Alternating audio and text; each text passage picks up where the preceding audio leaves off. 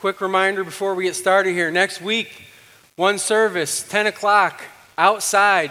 It's Indiana. I'm sure it will not be muggy. It will be great, all right? So I hope you'll come to that. My name is Blair. I'm one of the pastors here at Waypoint. And this morning, we're going to talk about a friction in your life. Something that kind of, I think it's a big one for a lot of people. I hear them talk about it, hear them share. I'm going to talk about change. And for a lot of us, we really don't care for it. It could be big change, a change you have at home. Maybe if you have kids, you just wait 6 months and there's a new stage you think you're dealing with, and it's always kind of changing there and difficult. But it could be a change with your job. It could be a change with your health, where stuff happens and all of a sudden it could be a small change that shouldn't be that big of a deal, but it starts disrupting your life. Like they change the road you drive on to work. And they put it in construction. All of a sudden, that's a hassle now.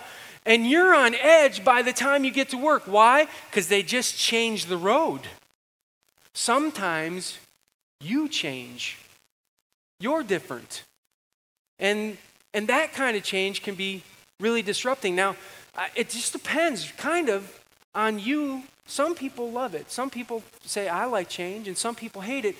I think there are even boundaries for people who like change. I know because I like change, and 2 months ago, my wife came to us and said, listen, family, for 27 years now, we have had pizza on Friday nights for dinner for that whole time, and we're in a rut. And I was like, yeah, it's a spectacular rut. What's the problem? I don't care if you call it a rut. Just take it out of the oven before it burns. That's all I care about. We have a little issue with that in our house, so I just thought I'd throw that in there, right? So I was like, listen, why? She's like, we need to eat healthier. So I get on it, right? It's got some grains. It's bread. It's got vegetables. It's got dairy. It's got protein. It's like manna, right? God could sustain somebody on pizza for the rest of their lives every day, and everybody would be fine. She didn't buy it. And luckily, she hasn't been militant. But in the last 2 months, there have been 2 Friday nights where we did not have pizza. And one of those nights, we had salad. Not as a side. It was the whole meal. See what I'm saying? It was messed up. So even I like change. I can embrace change. I'm good with that. But even I have my boundaries. But the kind of change I want to talk to you about isn't necessarily that stuff.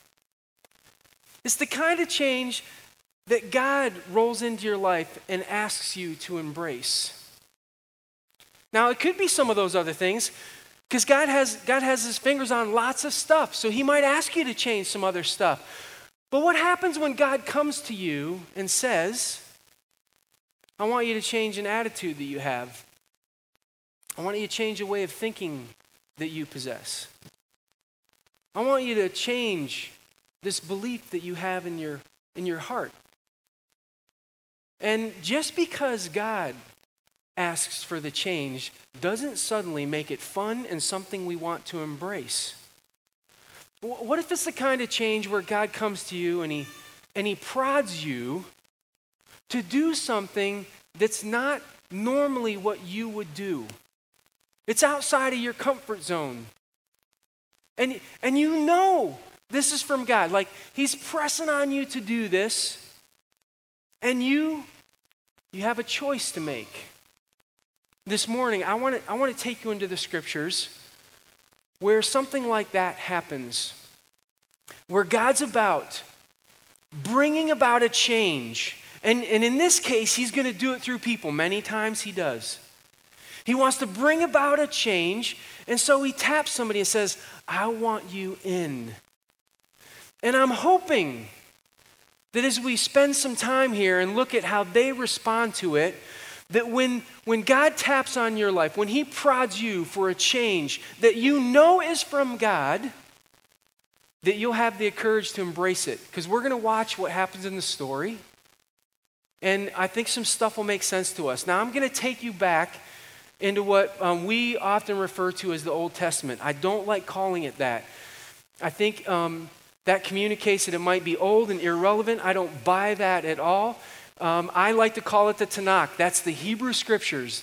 They use the same scriptures. It's part of our Bible. And so I want to take you into this. And in it, the reason we spend time there and look at it is because it's got truth. And I'm going to take you to a section of scripture where there's things in it that you'll read that are hard. It's hard to go, why is this in here? This is kind of disturbing. This is kind of rough. But let me give you a hint. When you read sections of scripture like that, pay attention to what's happening with the human nature. Because we're going to look at a story that's over 3,000 years old.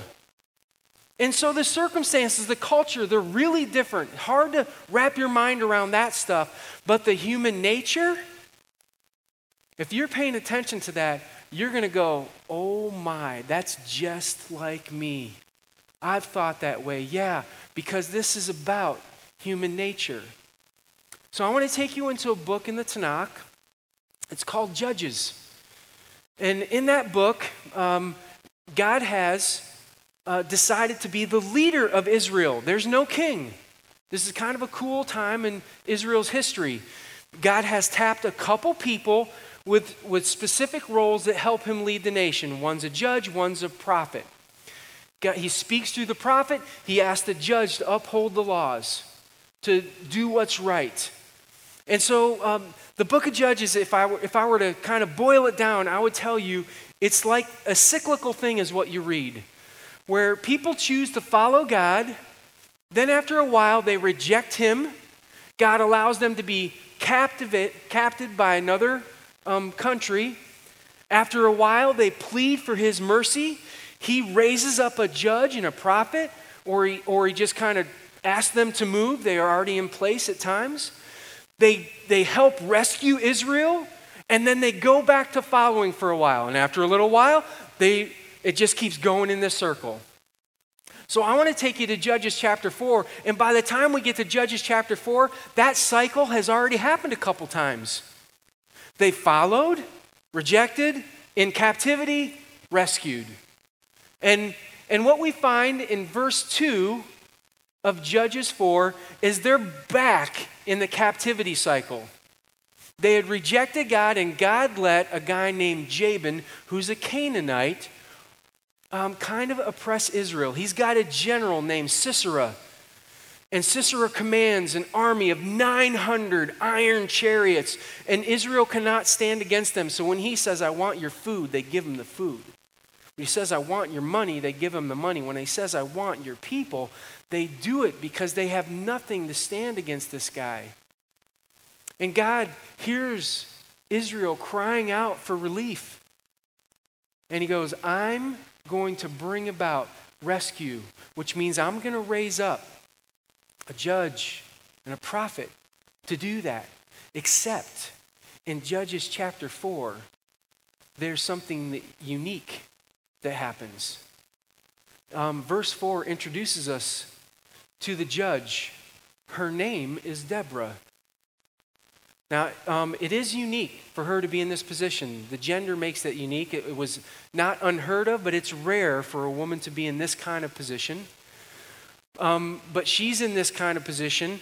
And it's not just rare that she's the judge. It turns out she's also the prophetess. She's both. She holds both offices at the same time. The only other person to do that was Samuel.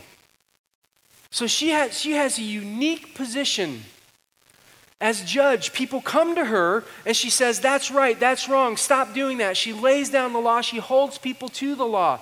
And they would actually come and seek out her judgment. And as a prophetess, they had learned to understand that God had a special relationship with her, would communicate with her, and then she would say, this is what God said. And they had learned that she was trustworthy. Like she validly gave out God's word, didn't change it for her benefit. And so they knew the words from her were solid. So when God moves to rescue his people, he taps Deborah and says, I'm starting with you. I'm going to explain to you how this is going to go. And I want you to then communicate to the right people so that we can get this on the road. We're going to rescue Israel. And in verse 6, we see Deborah acting on it. God's communicated with her. She calls Barak, the son of Abinoam, and she says this to him. He would be what we would know as the Israelite general, maybe the best way to understand it. Says this, "The Lord, the God of Israel, commands you." Not me. I'm not making this up. I'm speaking on behalf of God. And he's giving you this command. Says, "Go, take with you 10,000 men of Naphtali and Zebulun. Lead them up to Mount Tabor." You don't need everybody. You just need 10,000. And I want you to go over to Mount Tabor, and when you get there, I'm going to draw in Sisera. And when I draw in Sisera, she concludes this in verse 7. It says, "And I'm going to give him into your hands." I'm going to give Sisera into your hands. And this oppression that you've been feeling, this domination that you've been living under, it will come to an end. And she's delivered the news from God. Here's the plan. Let's act on the plan. And what happens next is something that I would do. I know because I've done it. I suspect it might be something that you would do, but you're going to be the only one who can evaluate that. Barak hears what Deborah has to say, and this is how he responds in verse 8. "If you go with me, I will go. But if you don't go with me, I won't go." He says, "You go first," which is kind of odd because she already did. Her role in this was to hear from God and faithfully pass on those words to the person she was not the military leader. That's not her role. But she's faithfully fulfilled what God has asked her to do. And instead of choosing to obey, Barak says, "You go first. You put your reputation on the line. If you put your reputation on, you risk something and then I'll risk something. But I'm not stepping out against 900 chariots on my own." Why? Why isn't he willing to do that? He's afraid. He's afraid of standing alone. He's afraid of failing.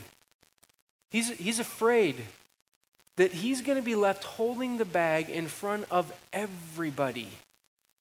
And so in his mind, it's safer just to have her risk everything first. You know, we look at decisions like this from people in the scriptures that Barak's making, and we think, man, Barak, what a loser. And what we don't reason through is that the reason he made that decision was because of all the fear that he had that's very similar to us. We do the same thing.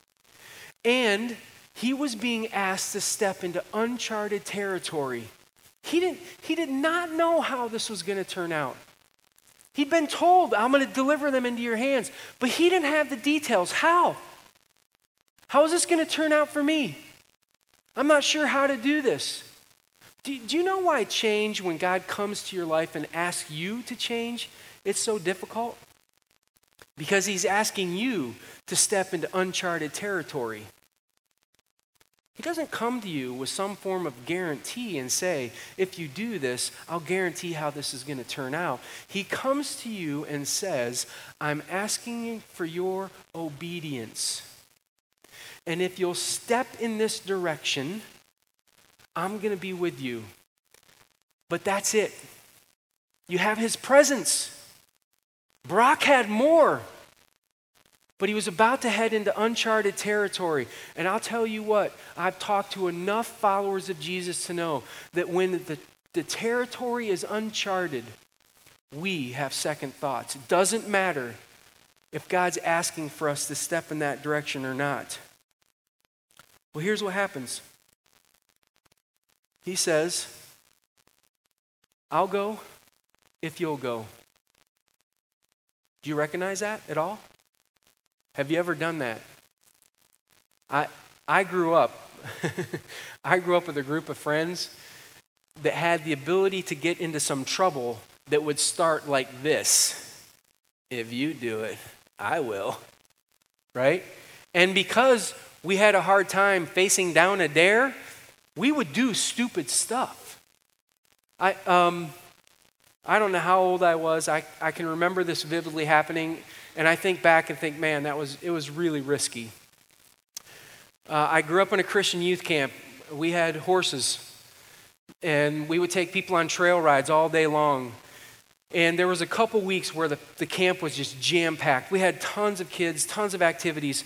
So we had stuff that we do in the morning. We had stuff that would go out to overnighters. We would be taking people out on overnighters. It was packed. It was so busy that we had actually some trail rides after dinner. That was so rare. We were tired. And we got to Thursday, and all the early morning stuff, all the late night stuff was gone. We still had to do our chores and everything. But Dan knew that we were exhausted, and he came to us and he said, hey guys, I'm going to give you a break. I want to do something great for you. How about if I cook breakfast for you out in the woods? You finish your chores in the morning, you ride out, I'll cook you breakfast, which we love because we love that breakfast. He would make eggs in bacon grease. And we would roast dough over the fire. And I'm not joking, I would eat 12 eggs plus bacon plus Doughboys. It made me so happy. So when he said, yes, I'll do this, I was like, we're in. He left. We finished the stuff. I don't know who got the idea, but somebody decided, I'm going to ride a trail horse instead. Now, trail horses were good for walking in a trail. Nose to tail, that's what they'd done for years, and that's all they knew. If you took them outside of that, they got sketchy. Like, I don't know what's happening here, and they wouldn't listen to you. The horses we rode, when we said we need to be there now, go, our horses listened to us. We need an instant response. We had like a relationship with our horse. But somebody, I don't know who, said, I'm going to ride a trail horse. And we all thought, if they do it, we're going to do it. And we all ended up on the most suspect trail horses that we had. These horses did not know what to do out of line, and we were going to run them across the pasture through the woods and go over someplace.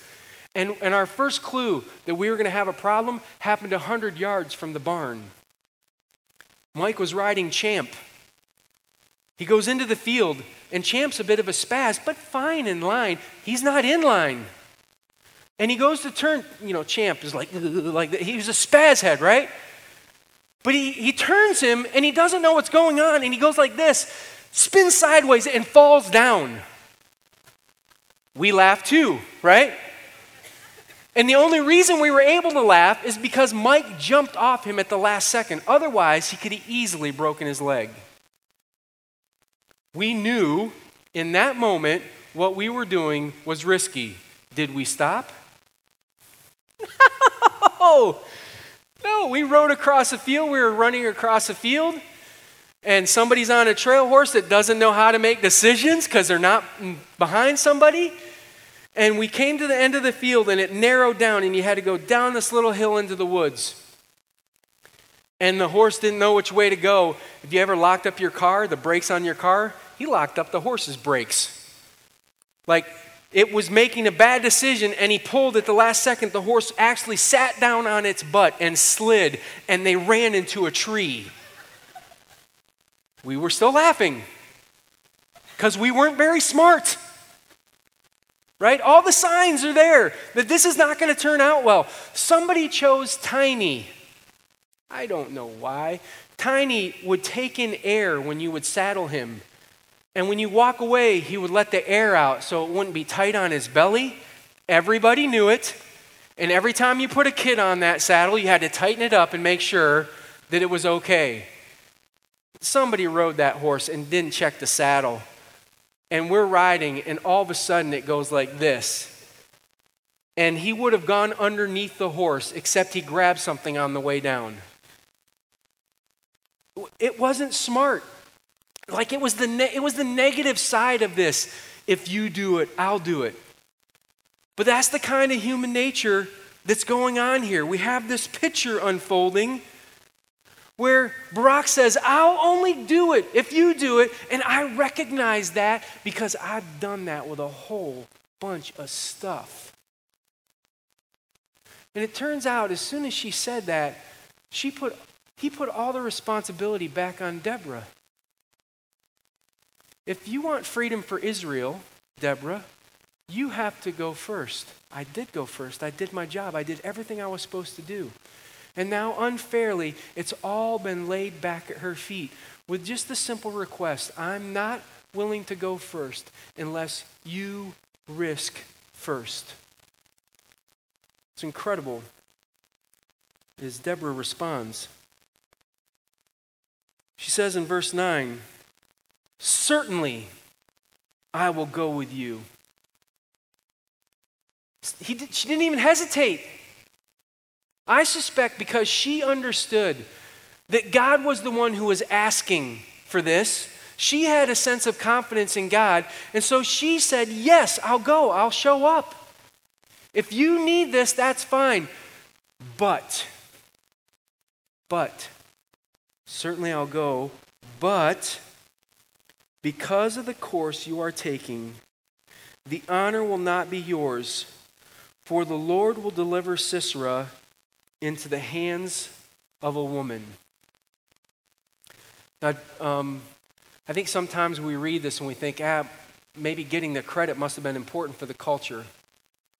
Who looks good? Because they're talking about this. I don't think that's what's happening here at all. I think what Deborah is pointing out is how this works, period. When God comes to you and asks you to respond with an attitude, it could be anything, could prod you to move, and you go first, it opens up the possibility that you'll influence other people who are watching your life. In fact, it may be one of the primary reasons that God asked you to be the mover in the first place. Because there's influence to be had, and apparently you're in a place where your choice to do that has some kingdom impact. And so, being tapped, I want you to do this. I want you to be the first one to go. I don't want you to lay it off on somebody else. See, deep down, you know this is true. I actually sat down and I started making a list of some people who did firsts. And I was surprised. The first service got all of these. I thought one or two would be hard. But I'm going to give you the name of somebody who did something, or I'm going to give you what they did first, and I want to see if you can tell me their name. Okay? Tell me, do you know who the first female aviator was to fly across the Atlantic Ocean? Just yell it out. Wow, so many people knew that one, right? That would be one that everybody would know. Try this one. Who was the first person to walk on the moon? Neil Armstrong. Now it's going to get tough. Who was the first person to run the mile in under 4 minutes? Who said it? You said it good. Loud. Say it loud.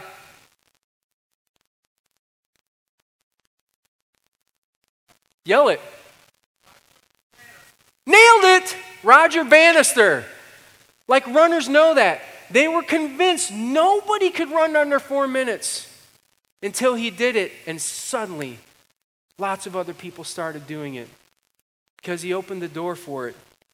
Who signed the Declaration of Independence first? Say it loud. John Hancock. See, you think you remember his name because he signed it fancy? He was the first. And because of that, he was willing to say, I'm willing to step up to the risk. And these people who went first are etched in our minds. They're there for us to recall and remember. this ability for you to influence is right there for you to take. And part of the reason I sometimes think that we whiff on this is because we're worried about how it affects us. Those fears that would have stopped Barack from saying yes, we have them in our own lives. And the questions we're asking are, well, how is this going to turn out for me? Is this going to be good for me? How does this affect me? And here's just some news for you. This is really important. If you're a follower of Jesus and you've decided to take on his values, at the core of so much that he does, it's about others. Even the choice you make, that God says, I want you to step into this change, it's about others. It's about the influence you would have on the people around you who are watching your life. And some of the reasons we don't understand that is because we're never exposed to somebody who was actually influenced by what we did, but that doesn't mean it doesn't happen, because this is how God works. People watch what you choose to do, and you have the ability to influence. And so when God comes to you and says, listen, I want you to move first, that's what's at stake. When he comes to you and says, listen, I want you to apologize first. And the thought that comes to your mind is, they're 90% wrong. In fact, I'm being generous for my 10%, right? I'm like the sliver. If they'll apologize, I'll apologize, but not until then. God comes to you and says, listen, I want you to share that thing that's going on in your life. I want you to reveal that. And you say, I'll do that when somebody else does it, I'll do that. You haven't considered that if you don't do it, it might not happen at all. There might not be any kind of sharing at any depth or level. And it doesn't matter, because you're waiting for somebody else to go first. There's all kinds of examples. What happens when God says, I want you to share your faith with somebody at work, and your response back is, I will if they bring it up. But God's like, no, I'm putting an impression on your heart that this is the time for this. And our response is they're going to have to go first. Or God does ask for that attitude change at home. He asks for that different kind of response from you. And your response is, listen, when they change, then I'll change. But don't expect me to make a change in my life until they. And we have all of these ifs, whens, they, them. And what you've missed is that God had every intention of using you as an influence in somebody else's life, because that's how the process works. When God comes and prods, it's not just you that he has in mind. He has all of those people who watch you, and more do than you know, for clues into how living in a way that honors God looks. And you get to do that. Now, in the story here, we find that Deborah had said, if you remember, you're not going to get the chance to influence. You're going to lose that. And she said it's going to be a woman. And if you didn't read the whole story, you'd be tempted to think that what she was doing was she was trying to take credit herself. If I go, I'm going to take credit for Sisera's defeat. It's going to be about me. But you would be wrong. Let me just give you the rest of the story real quick. She goes to Mount Tabor. And I'm going to put it up on the screen. That is Mount Tabor in Israel. That's the valley that they would have had the battle in. You can't see them, but a ring right around that valley is mountains just like that. And the scriptures record that a downfall of rain came, and all of that rain washed off the mountains, came into the valley, and made the chariots worthless. They got bogged down in mud and dirt. And Sisera realizes, I'm in trouble without my chariots, because now it's 10,000 guys against the people who would have been in 900 chariots, but the chariots aren't working. Who's going to win? So he jumps off his chariot and he takes off running. And he comes to a tent. And he asks this woman outside the tent if he could have some milk, if she would provide a safe place for him to rest. And she invites him in and gives him some milk and lets him sleep. And while she's sleeping, she goes and grabs a tent peg and holds it, oh yeah, just like that. And then she finishes the job. Boom! Right? She's the one. You're like, this is so disturbing. Yeah, it's in the scriptures. It's in the scriptures. She killed the guy, and she's the one that Deborah was talking about. Her name's Jael.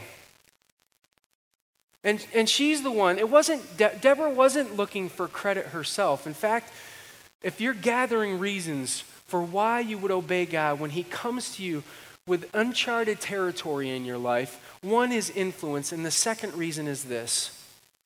You'll elevate others. You'll elevate others. You might not even know who they are. You might not know their names, but your decision has the ability to spread. And Deborah knew it. She knew what was at stake. In fact, here, this is what's so crazy. Barak understood that if he said no, Israel would stay slaves.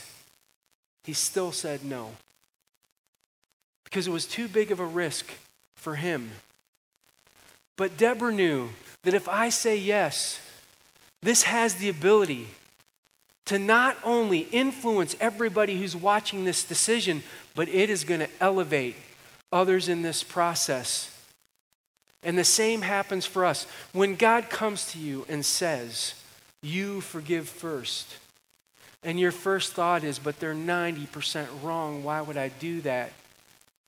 You would do that because when you choose to go first, it's not so that you can get it guaranteed they're going to ask for my forgiveness too. It's so that you can actually model what it looks like to follow Jesus and to fix the junk that you cause, even if it's just 10%. And you have no idea how that influences and elevates the other. It could elevate the relationship by repairing it. You have no idea when God says, I want you to risk and share that thing that's happening in your life. That when you choose to do that, it impacts people who hear that story and identify with that, and they may never say anything to you. But that's why God asked you to do it in the first place. It's when he comes to you and said, I want you to make that change at home. And you're like, they have to change first. But you decide, I'm going to follow God here, and I'm going to make this change. I'm going to make this adjustment in my attitude. That it has the ability to elevate the rest of the family and those who watch your family. This is how God does some work in your life. Truth is, I don't know where your story is right now. I know everybody's on a different journey. And you're at a place where I imagine there's a whole bunch of people in this room where God has been tapping on your conscience for a little while and asking for either a change or for you to step in a different direction. And he's not giving you any guarantees about how it's going to turn out, but you know it's him.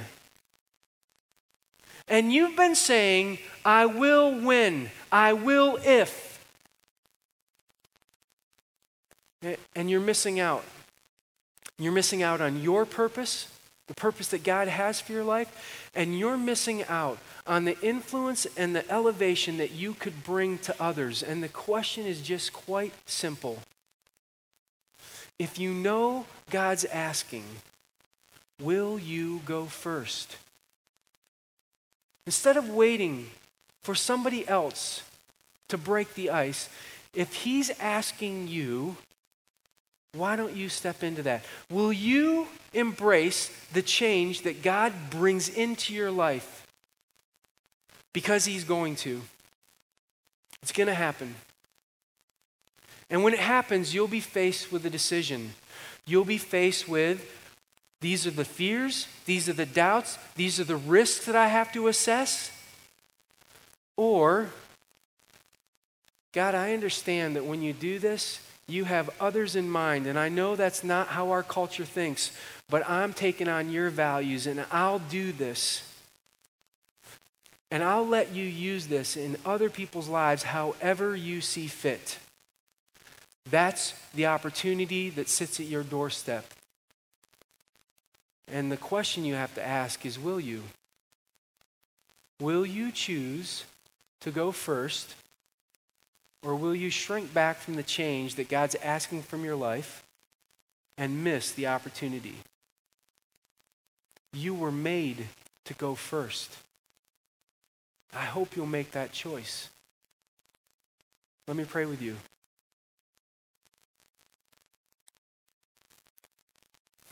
God, I'm convinced that in this room right now, there's a bunch of people that you've been tapping on. Like you're a God who's constantly at work. You love people. And so because of that, you ask us to face some change and to embrace it. And so you've been tapping on people's conscience. You've been asking them to head in a different direction. You've been asking them to make a change at the core. You've been asking for some stuff. And they know it. They know it's from you. And God, in the midst of that tapping, if they're anything like me, they've said, man, I'll wait for somebody else to go first. I'll wait for somebody else to break the ice. I'll wait for somebody else to ask me before I serve. I'll wait for somebody else. And our lives are full of ifs and whens. God, I ask that you would give us a different mindset, an understanding that if we're about your kingdom, that means we're about other people. And when you come to us and you tap on our hearts, the courage that we display in responding, certainly I will go, is about the influence and elevation that you have in mind for others. Giving us purpose in life, meaning in life. But God, it's not always about us. And as kingdom followers of yours, accepting that there are bigger things in play is sometimes hard. So I ask that you would help us to wrestle with our fears, wrestle with our doubts, wrestle with these things that hold us back. And may Deborah, who is still influencing people 3,000 years later, may her courage influence us to say, certainly, God, I will go. Make that real in our lives, we ask in Jesus' name. Amen.